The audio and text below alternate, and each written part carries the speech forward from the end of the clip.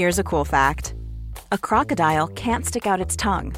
Another cool fact, you can get short-term health insurance for a month or just under a year in some states. United Healthcare short-term insurance plans are designed for people who are between jobs, coming off their parents' plan, or turning a side hustle into a full-time gig. Underwritten by Golden Rule Insurance Company, they offer flexible, budget-friendly coverage with access to a nationwide network of doctors and hospitals.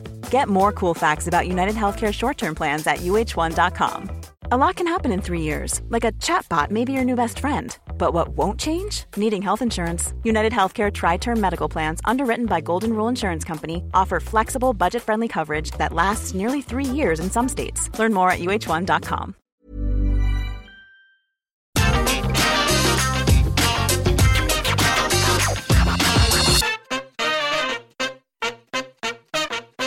Hello, my friends, Simon Miller from What Culture here, and if you are a regular watcher, you know we have already upped the downs for halfway through the year when it comes to WWE, but parity and balance are very important in the internet wrestling community. Some people get so mad, oh, you're so biased, even though it's strange to be biased towards or against any kind of a company. Just enjoy wrestling. The point is, here is the other side of the tracks. Of course, we are going to take the finger of power and we are going to give the good bits an up and we are going to give the bad bits a down for everything that has happened in All Elite Wrestling in 2021 up to this point, which is not true. It's just a selection of things that I've chosen because I want you to go in the comments and mention anything that I've missed. Let's up those downs.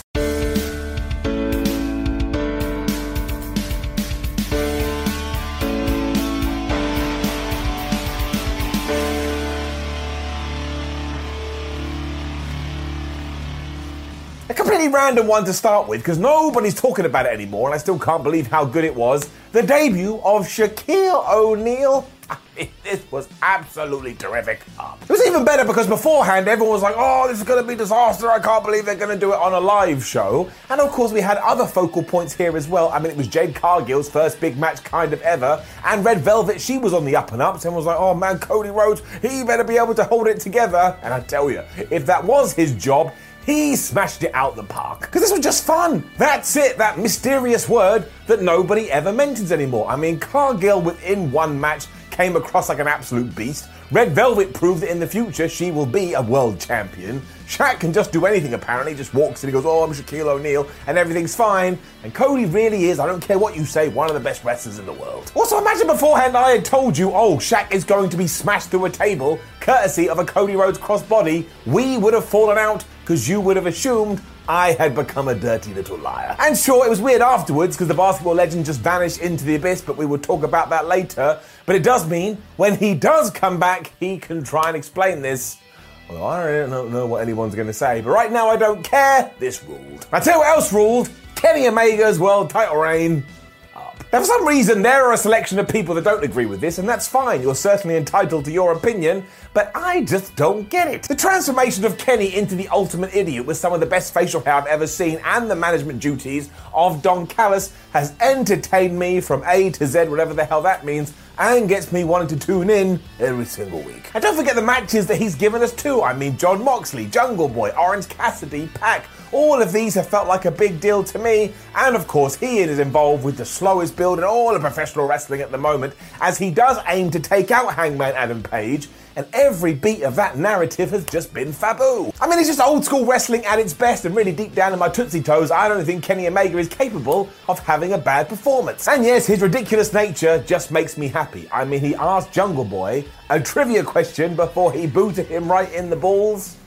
This is just what I want from my sports entertainment. Sadly, we did just mention the hero that is Jon Moxley and what another great 6 months that he has had, but we also mentioned Kenny Omega. One of their match was that exploding barbed wire death thingamajig, and while I felt like everybody exaggerated this like crazy, you also have to be honest with yourself, and it does need to get it down. Because what I think that a lot of people forgot is that AEW didn't do this on purpose. Tony Khan wasn't in the back going, I know what we should do, let's have a dud explosion and really screw people over. No, he was just as mad as you and I. He even refused to pay the pyrotechnic guys Because of course, you don't give someone money if they didn't do the job. I mean, you ain't paying the pizza man if he turns up with just a box. But the silver lining to all of this is that of course they're going to do this stipulation match again. And when they do, they will absolutely ensure that lightning doesn't strike twice. Which means at some point in probably 2022, you are going to see the biggest explosion ever in the history of professional wrestling. And that can make you feel all warm and fuzzy deep down in your tum-tum.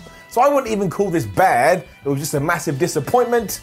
But it is what it is. And of course it was a shame that Eddie Kingston had to sell this like he was dead, even though he'd just been poked by a sparkler. But I just said Eddie Kingston's name, and what a tear that man has been on. I mean, he was brilliant in 2020 as it was, but in 2021, especially over the last 6 months, he has come into his own, and now he's like a pivotal part of the company. I mean, try and imagine it without him. I mean, this goes for so many other people too. I mean, Thunder Rosa, Britt Baker, Jungle Boy, Griff Garrison, Brian Pillman Jr., Ricky Starks, Sammy Guevara, MJF.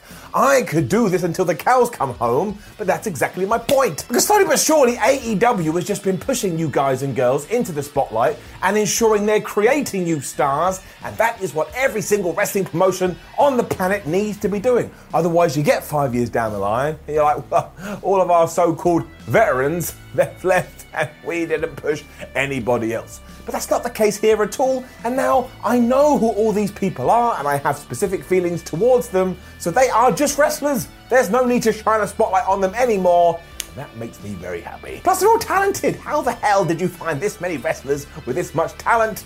So I'm giving it up. And we'll move on to a quite recent one as well, because the arrival of Malachi Black is one of the best debuts in ages. I mean, the whole tease with the lights throughout the night was awesome. The 2 kicks to Arn Anderson and Cody Rhodes' head. I was like, oh, I can't believe it. And as always, there's a small select people going, I don't want to see Malachi Black versus Cody Rhodes. What the flub is wrong with you? That's exactly the kind of match you want to see. That's a top-tier challenge right out of the gates. And of course, this was helped massively because we all thought we were smart nerds going, well, he can't pair up until his 90-day non-compete is over.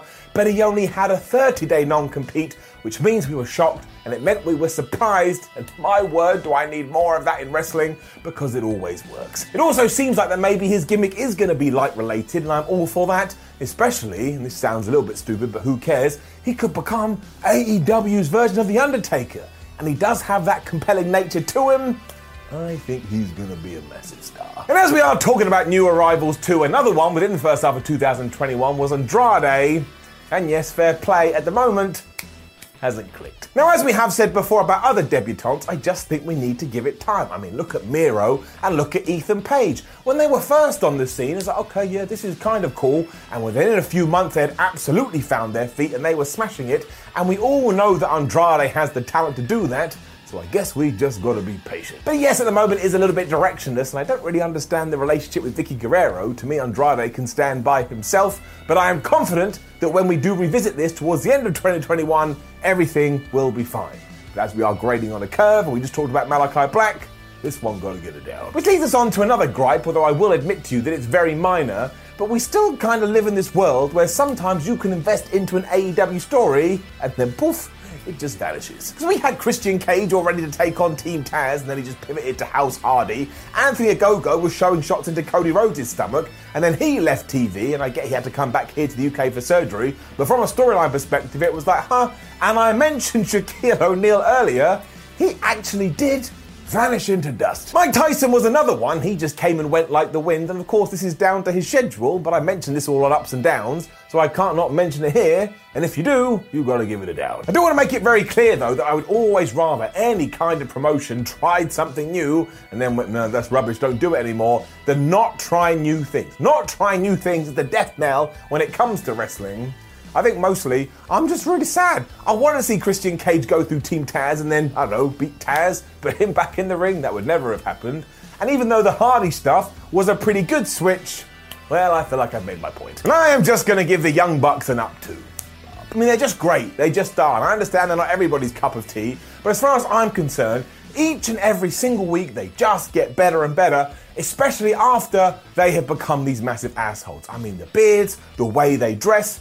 you just want to see them get beaten up, and then when they get in the ring, flub me sideways. I mean, who is as good as this? And while it doesn't tie into 2021, I also do think that we forget that they kind of rewrote the rule book about how you are successful in this industry. Beforehand, it was always, I gotta go WWE, I gotta do this. They went, no, we're gonna become massively successful independent talents. They did, and they did all of this after thinking to themselves, maybe we should give this up. So they're really inspirational. I love them though, and they never fail to entertain me, especially with their sparkly shoes.